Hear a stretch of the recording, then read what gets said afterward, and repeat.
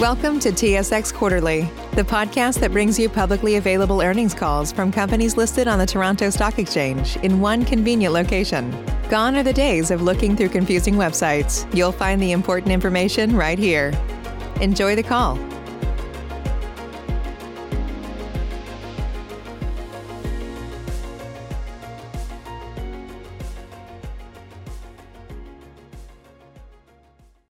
Good day, and thank you for standing by. Welcome to the Suncor Energy Fourth Quarter 2021 Results Conference Call. At this time, all participants are on a listen-only mode. After the speaker's presentation, there will be a question-and-answer session. To ask a question during that session, you will need to press star 1 on your telephone. And if you require any assistance during the call, please press star 0. I would now like to hand the conference over to your speaker today, Mr. Trevor Bell, Vice President of Investor Relations. Mr. Bell, the floor is yours. Thank you, operator, and good morning. Welcome to Suncor's fourth quarter earnings call. With me this morning are Mark Little, President and Chief Executive Officer, and Alister Cowan, Chief Financial Officer. Please note that today's comments contain forward-looking information. The actual results may differ materially from the expected results because of various risk factors and assumptions that are described in our fourth quarter earnings release, as well as in our current annual information form. Both of those are available at SEDAR, EDGAR, and our website, Suncor.com. Certain financial measures referred to in these comments are not prescribed by Canadian GAAP. For a description of these financial measures, please see our fourth quarter earnings release. Following the formal remarks, we'll open up the call to questions. Now I'll hand it over to Mark for some opening remarks. Great. Thanks, Trevor, and good morning. Thank you for joining us. I wanted to begin by talking about the incidents that we outlined in our recent press release. On many occasions, inside the company and externally, I've talked about my personal commitment to safety above all else and our drive to operational excellence. I know that many are questioning our focus on this given the recent fatality and operational challenges. These outcomes are unacceptable, and we know that we must do better. I and the Suncor leadership team are deeply committed to engaging our workforce so everyone goes home safely every single day and improving the operating performance of our company. I have a comprehensive plan endorsed by our board. We're executing this plan to address these concerns. Despite these challenges, we had several accomplishments in the quarter.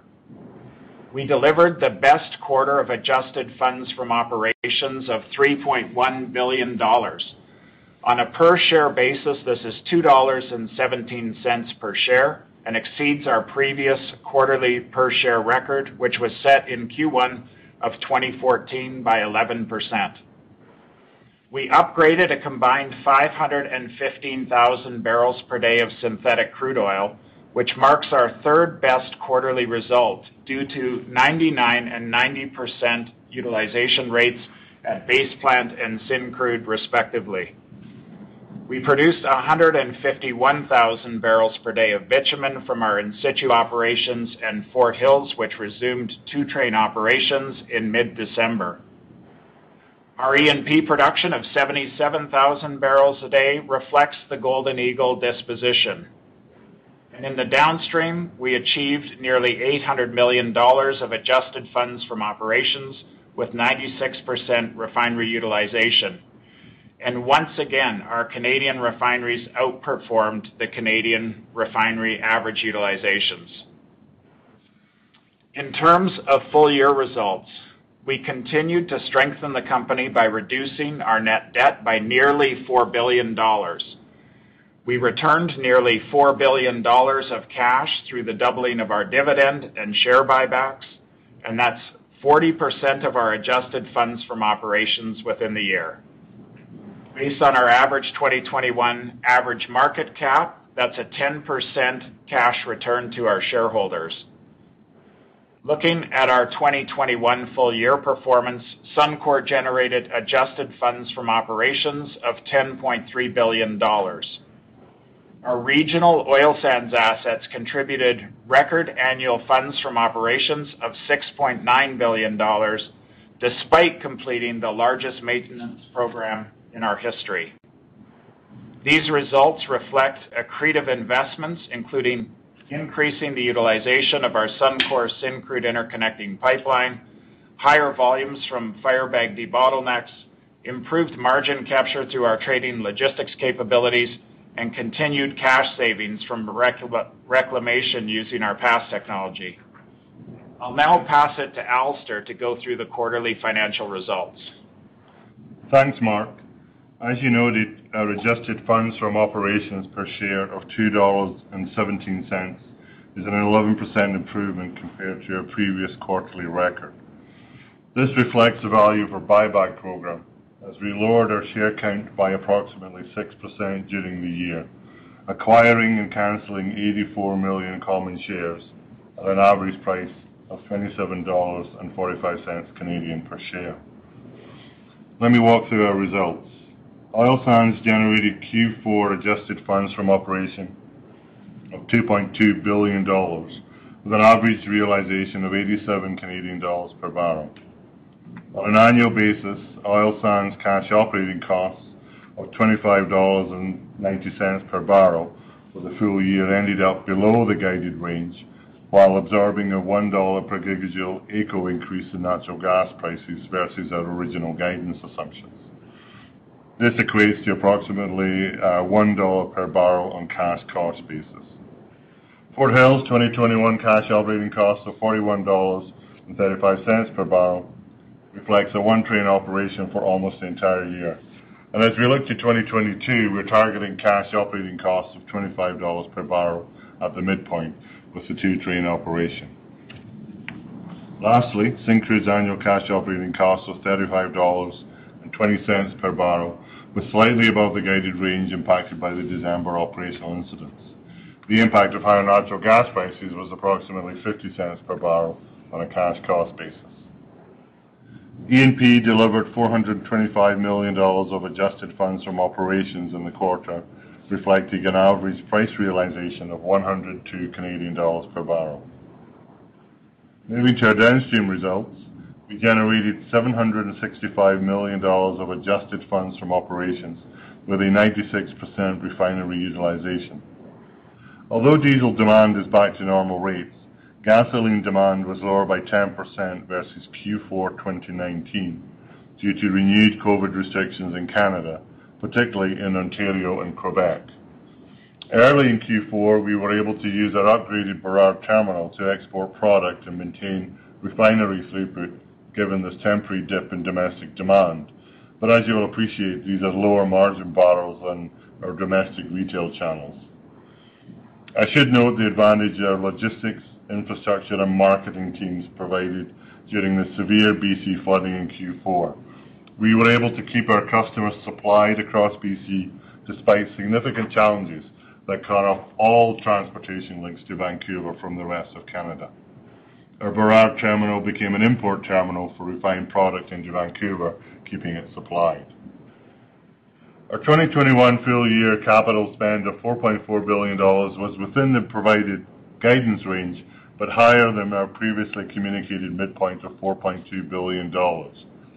This was due to increased spend at Syncrude and Firebag late into the year as a result of the operational issues, the earlier receipt of materials for 2022 turnarounds as we managed supply chain, and accelerated progress payments on the cogen as milestones were achieved slightly faster than expected. In terms of shareholder returns during the quarter, we returned $1.2 billion to shareholders in the form of dividends and buybacks, and at the same time reduced our net debt by roughly $500 million. On a full-year basis, we returned nearly $4 billion to shareholders and repaid nearly $4 billion of debt. As a result, we reduced the number of outstanding shares back to 2015 levels and returned our dividend and net debt balance back to 2019 levels. As it relates to our guidance, our only change is to the business environment for higher commodity prices, which of course increases our cash tax and royalty ranges slightly. We have also updated maintenance schedules for the year within the investor relations deck. Subsequent to the fourth quarter, Suncor's board of directors approved a renewal of the company's share repurchase program for up to 5% of Suncor's issued and outstanding common shares as of January the 31st, 2022. This program will begin when the 2021 buyback program expires on February the 7th, 2022. I'll now pass it back to Mark for closing remarks. Thanks, Alistair. Consistent with mines in the region, we too had some challenges in January at our mining operations, which resulted in a slower start to the year than we expected. Q1 production will reflect this softness, including a reduction in shipping rates at Syncrude as we're accelerating some major maintenance on our hydrotreating and hydrogen assets into the quarter to maximize our full-year production. As a result, we're expecting Q1 2022 production to be consistent with Q4 2021. However, our 2022 production guidance remains intact. As I currently look at each asset, its nameplate capacity, our base plant upgrader carried its fourth quarter 99% utilization momentum into January. In situ assets are operating over 95%. Syncrude is operating over at 90%, and we're working to stabilize Fort Hills and expect to achieve our annual production guidance for this asset. On the cost side, we will continue to drive down the cost structure of our business by increasing our workforce productivity by our targeted 10% through implementation of enterprise-wide systems and processes, continued digitization of our operations, and capturing Syncrude synergies as we previously communicated. This is expected to result in a year-over-year controllable cost reduction across the company. Our capital program of $4.7 billion includes investments in highly accretive economic growth at Terra Nova, slated to come online by the end of this year, in situ well pads, 40 Mile Wind Farm, and the cogen at Base Plant. At the same time, we consistently evaluate all of our assets in the portfolio. We've initiated a sales process to determine interest for our Norwegian E&P assets. We also intend to assess market interest for part of our interest in the UK Rosebank development later this year as we move closer to sanction, which is consistent with our longer-term plan for this asset. In 2021, our capital allocation policy favored higher debt reduction, bringing the balance sheet back to 2019 levels. This year, we'll allocate free funds flow after the dividend and capital program evenly, so 50-50 between share buybacks and net debt reduction, which is expected to deliver an even higher rate of shareholder returns in 2022 versus 2021. As many are looking at the strong macro environment, Suncor is well positioned in 2022 to deliver higher production and substantial free funds flow increase with a clearly defined capital allocation framework that accelerates shareholder returns. My commitment to you is to further strengthen our operational excellence to improve Suncor's performance. And with that, Trevor, I'll turn it back to you. Thank you, Mark and Alistair. I'll turn the call back to our operator to take some questions. Thank you. As a reminder, to ask a question, you will need to press star 1 on your telephone. To withdraw your question, please press the pound key. Stand by as we compile the Q&A roster. And our first question comes from Neil Mehta of Goldman Sachs. Your line is open. Good morning, team, and Happy New Year, Mark. Thanks, Neil. Mark, I guess the first question, and this is where investors have certainly been focused here over the last couple of weeks, is around the culture of safety. And I appreciated your comments here around the most recent incident. But just talk about what mechanisms and safeguards that you're putting in place to mitigate these type of risks going forward, and also the culture of accountability within Suncor and how you're holding your team to higher standards. Does that make sense? Yeah, thanks, Neil. It's obviously, as CEO, the accountability for safety and operational excellence is with me, period. Like, I own this. And so several actions have been taken to address these concerns. In September, I realigned the leadership team to sharpen our focus at the executive level and at my leadership table on operations. And so we brought 2 more long experienced operators to the table. So I have 4 of the executive leadership team focused on it. Mike McSween is accountable for all our mines and upgrading. Shelley Powell is accountable for our in situ and E&P business. Chris Smith is actually accountable for our refining, marketing, and distribution system. And Bruno Francoeur is accountable for the environmental health and safety, the technical excellence at the center, including things like operational risk management. Some of these are new groups that aligned with our assessment of global best practices last year. We also concluded last year a assessment of the safety and field, particularly in mines and particularly with the contractors. So we completed that independent review.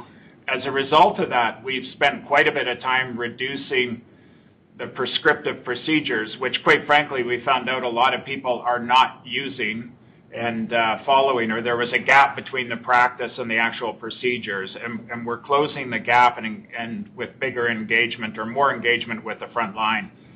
We're implementing standard risk assessments across all of our sites versus them being specific to the individual assets, so that if we pick up something at one site, we can test that risk across all the other sites as well. And we're working on our culture and leadership engagement with the workforce at the front line. And finally, we have been working on this plan for a period of time, but it's just essentially got finalized, is to implement collision avoidance mitigation and fatigue management on all our mine mobile equipment. We're expecting that to be done in the next 18 to 24 months. This is a technology that's used globally in mining, but it is not used in oil sands, and so we'll be the first oil sands company to universally use this across all of the mines. And this is something that Teck has really helped with in providing us some of their insights from their global experience around running the mines. So that's the plan. Thank you, Mark. And the follow-up is just on capital returns. You guys have been aggressive around the buyback, obviously reset the dividend higher. Just talk about your framework for return of capital this year and what type of cash return yield can investors expect? Alistair, do you want to talk to that? Yeah, I'll take that one. Morning, Neil. On the capital allocation, after dividends and the CapEx, we're allocating our free cash flow 50-50 between buybacks and debt reduction. So we would expect to see similar, if not higher, cash return to shareholders than you saw in 2021 based on current strip prices.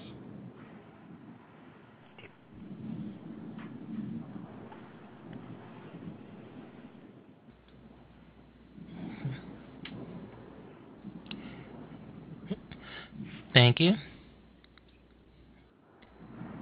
Our next question comes from Greg Pardy of RBC Capital Markets. Your line is open. Thanks. Good morning. And Mark, thanks for all the candidness and what sounds like a very well-defined plan here as we go ahead. Look, I'll come back to the operations in a second. I wanted to just ask you about Pathways, completely shifting gears for a minute. You're a founding partner there. Obviously, there's negotiations going on in terms of an investment tax credit on CCUS. So the question is kind of twofold. A, how's it going? And then secondly is how big, do you think you can be? I mean, we can't think of any other jurisdiction where you've now got, 6 companies working together like this.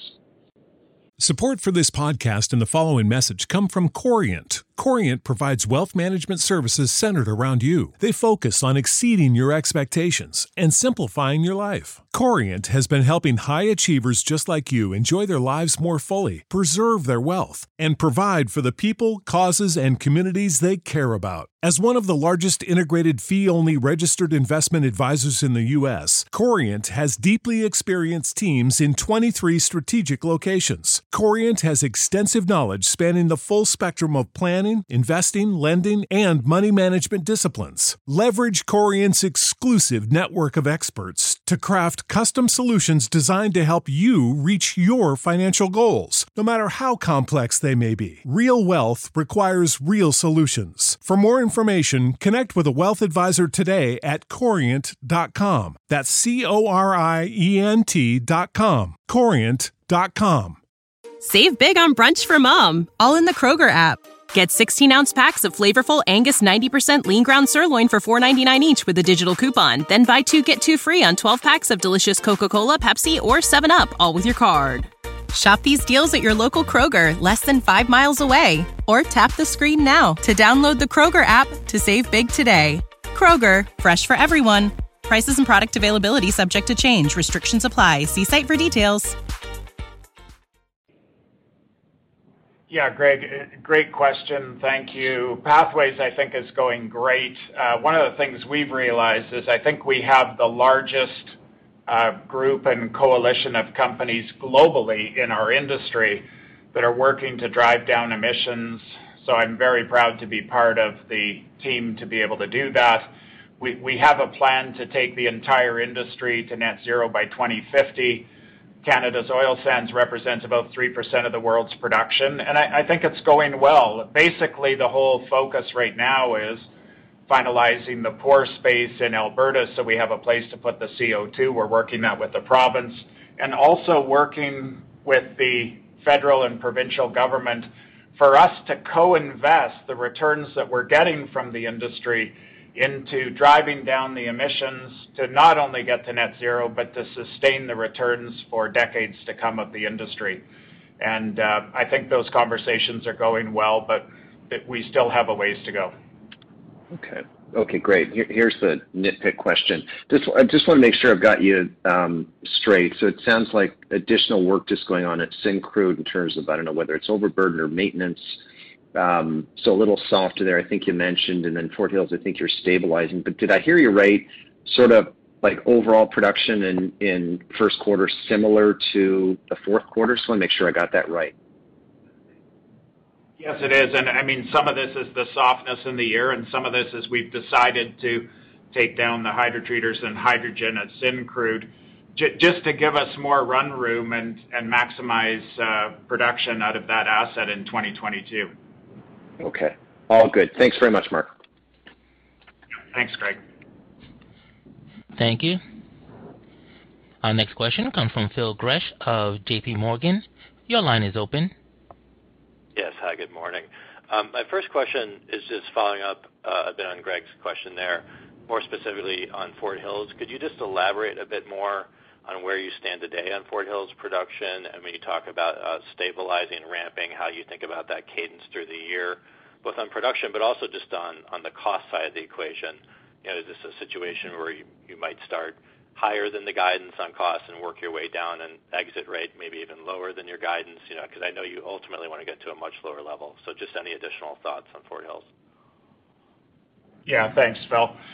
Yeah, I mean, obviously, given the cold conditions, all the mines struggled coming in. So Fort Hills in January were a little bit below our annual range that we had in January, but we think we'll make this up. The operation's bouncing around a little bit. Quite frankly, we're kind of somewhere between 70 and 106% utilization on the asset, and this is just getting lined out. It's getting sorted out, and actually it's going quite well.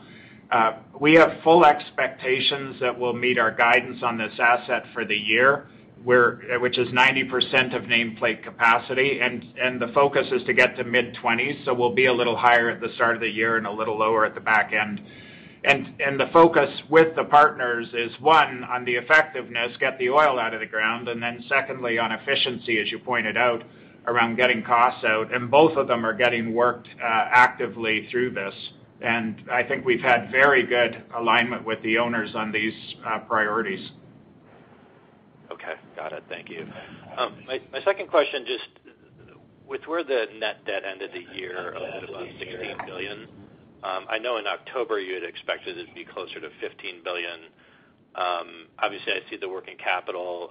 I don't know if the rest was December weather, but just I'd love to hear Alister's thoughts on kind of how you reconcile what you're hoping to achieve and where you finished, and then with any of these things like working capital, does any of that reverse, or is that just oil price effects? How do we think about the progression from here? Yeah, thanks, Phil. There was a couple of issues where we didn't quite get there as we expected. The first one, as you highlighted, was the issues with production at Syncrude and Fort Hills and Firebag, in December that we'd highlighted. There was also a couple of cargoes in E&P that were supposed to go out at the end of the year and didn't quite get out there. They went out the first week of January, so that impacted the number as well. And then we had expected a slightly stronger Canadian dollar at the end of the year, and that was probably a couple of $100 million on our net debt. That was really the main difference between where we expected to be and where we ended up.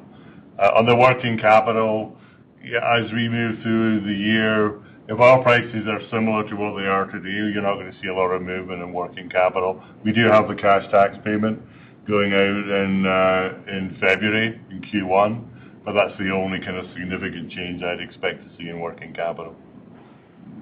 Right, okay. So as we look at 22 then, you're talking about the 50/50 in terms of the ability to reduce debt further by that incremental 50%, then that's the way we should frame that?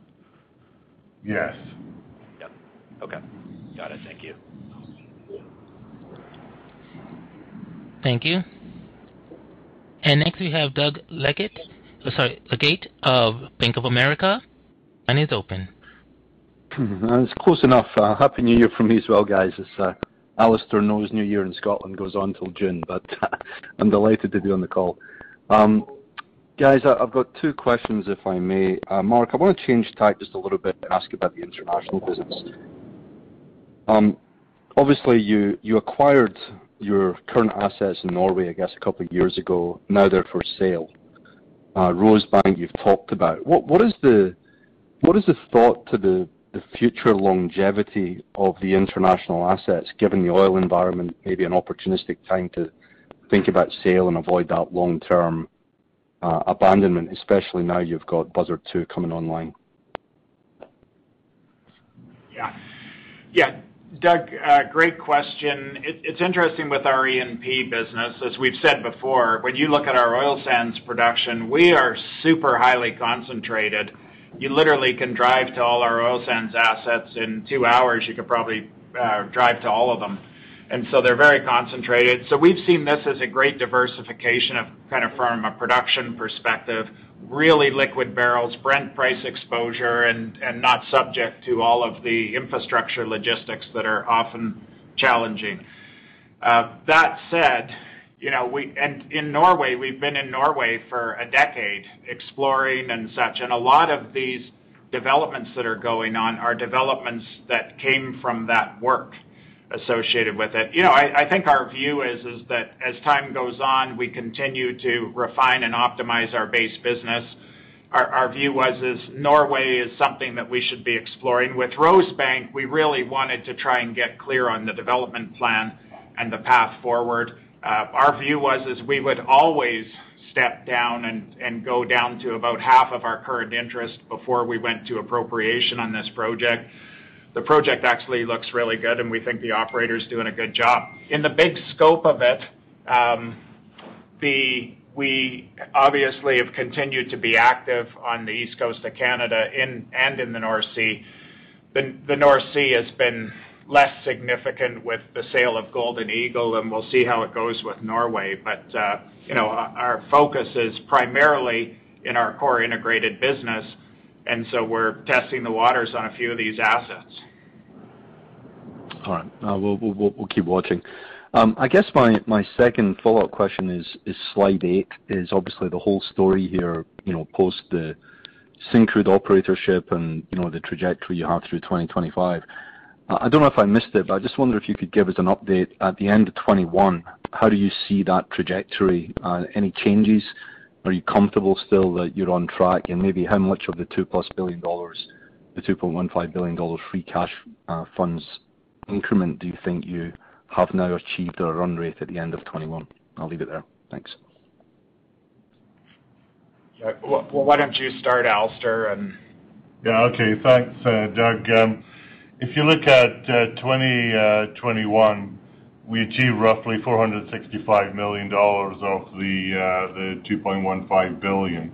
And that really was driven out of margin capture in the upstream and the downstream business provided by our supply trading and marketing operation. And you can see that in some of the realizations we've been able to achieve, particularly in the downstream business. It's a reduction in our ARO spend around treating tailings, a couple of $100 million.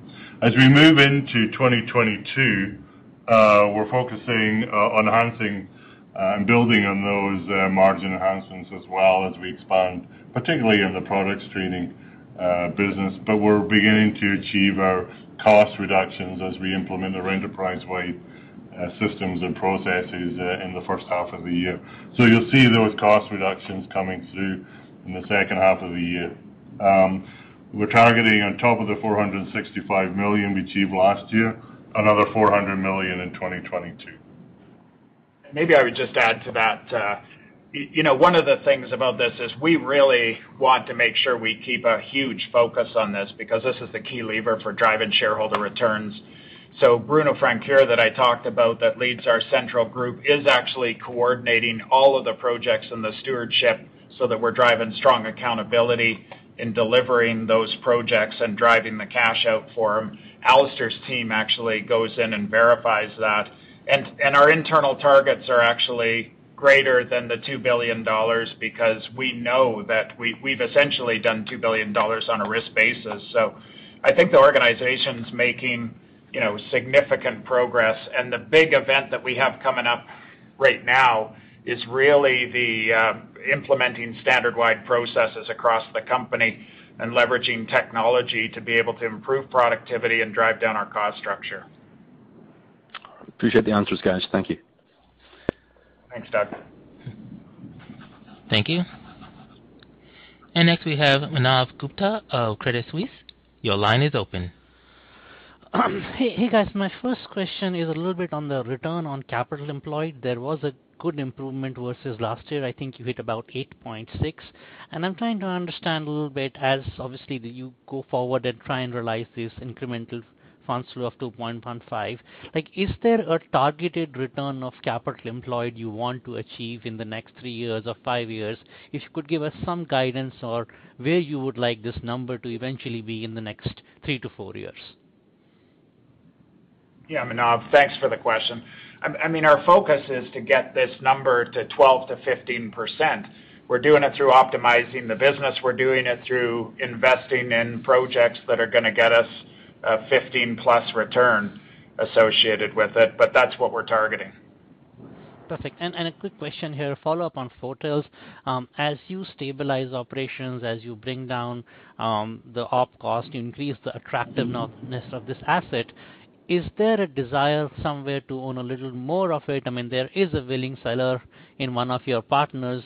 Would the company consider increasing ownership at the right price? Yeah, Manav, I think we've been very consistent in saying that when we do M&A, they have to be good quality assets. They have to be worth more in our hands than the way they're held today. And thirdly, it needs to be accretive to our shareholders. So are we open to doing M&A? Yes, we are. It just needs to be at the right price. And you could apply that to a number of assets in our portfolio. The best part of this is we feel like our current portfolio of assets is complete. We don't have any major gaps, and so we don't have to do any M&A. So we're only going to do it if this makes imminent sense for the shareholder.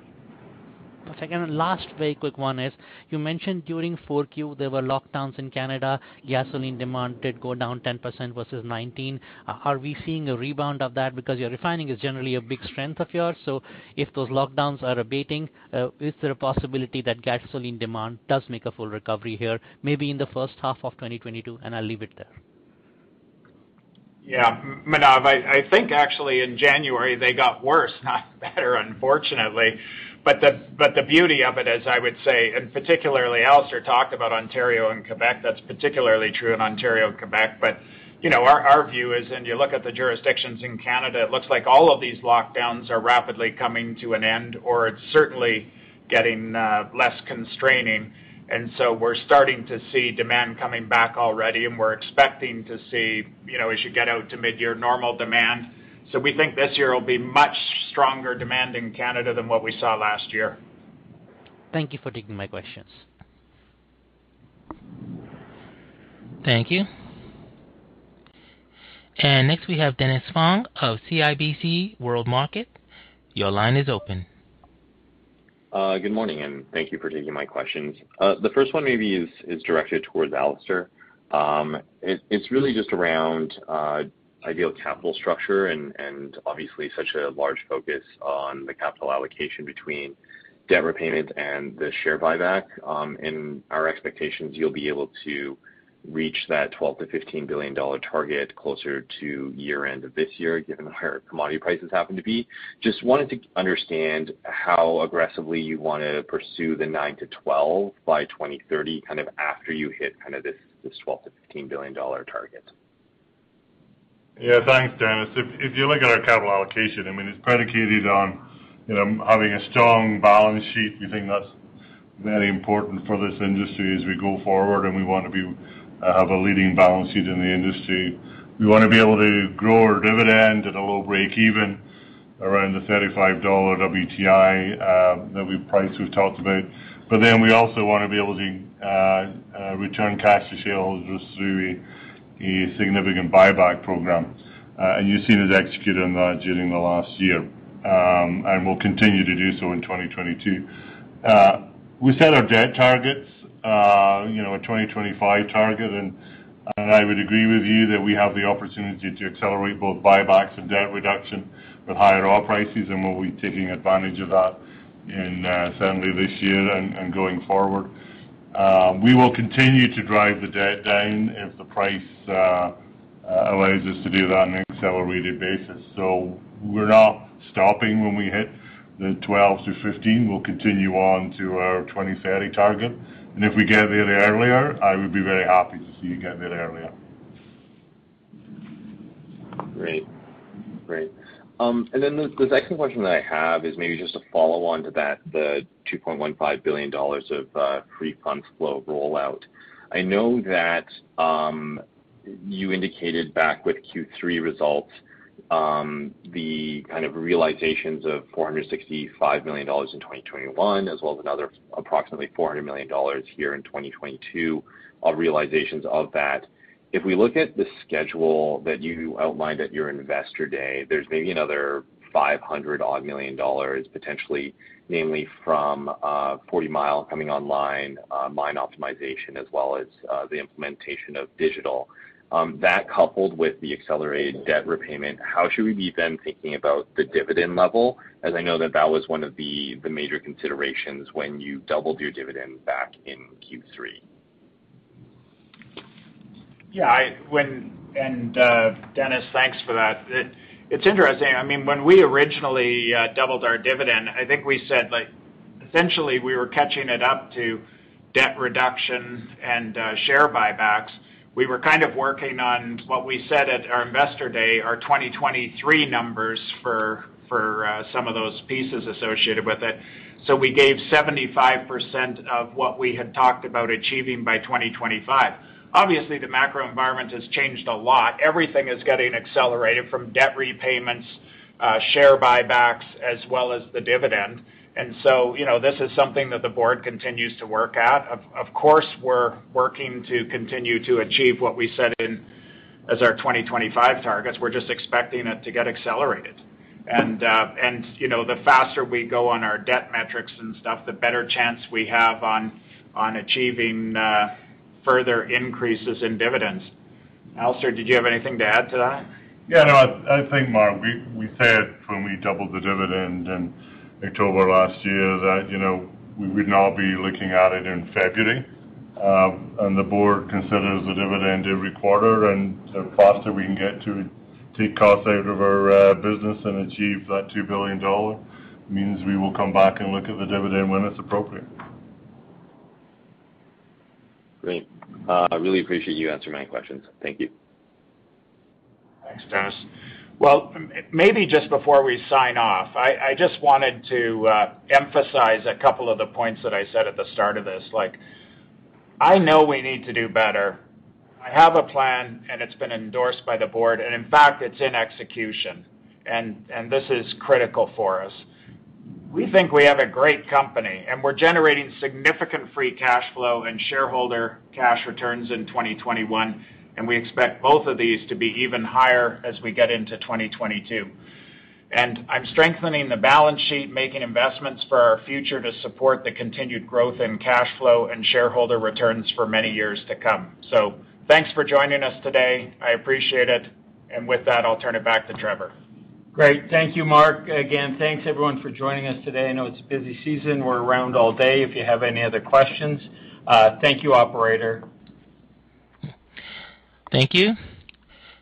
Everyone, this concludes today's conference call. Thank you all for participating. You may now disconnect and have a pleasant day. Support for this podcast and the following message come from Corient. Corient provides wealth management services centered around you. They focus on exceeding your expectations and simplifying your life. Corient has been helping high achievers just like you enjoy their lives more fully, preserve their wealth, and provide for the people, causes, and communities they care about. As one of the largest integrated fee-only registered investment advisors in the U.S., Corient has deeply experienced teams in 23 strategic locations. Corient has extensive knowledge spanning the full spectrum of planning, investing, lending, and money management disciplines. Leverage Corient's exclusive network of experts to craft custom solutions designed to help you reach your financial goals, no matter how complex they may be. Real wealth requires real solutions. For more information, connect with a wealth advisor today at Corient.com. That's Corient.com. Corient.com. When you need mealtime inspiration, it's worth shopping Kroger, where you'll find over 30,000 mouth-watering choices that excite your inner foodie. And no matter what tasty choice you make, you'll enjoy our everyday low prices, plus extra ways to save, like digital coupons worth over $600 each week. You can also save up to $1 off per gallon at the pump with fuel points. More savings and more inspiring flavors make shopping Kroger worth it every time. Kroger, fresh for everyone. Fuel restrictions apply.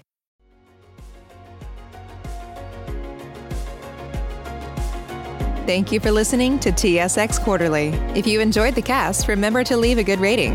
And remember, for any additional inquiries, please consult the company's investor relations section on their website. See you next time.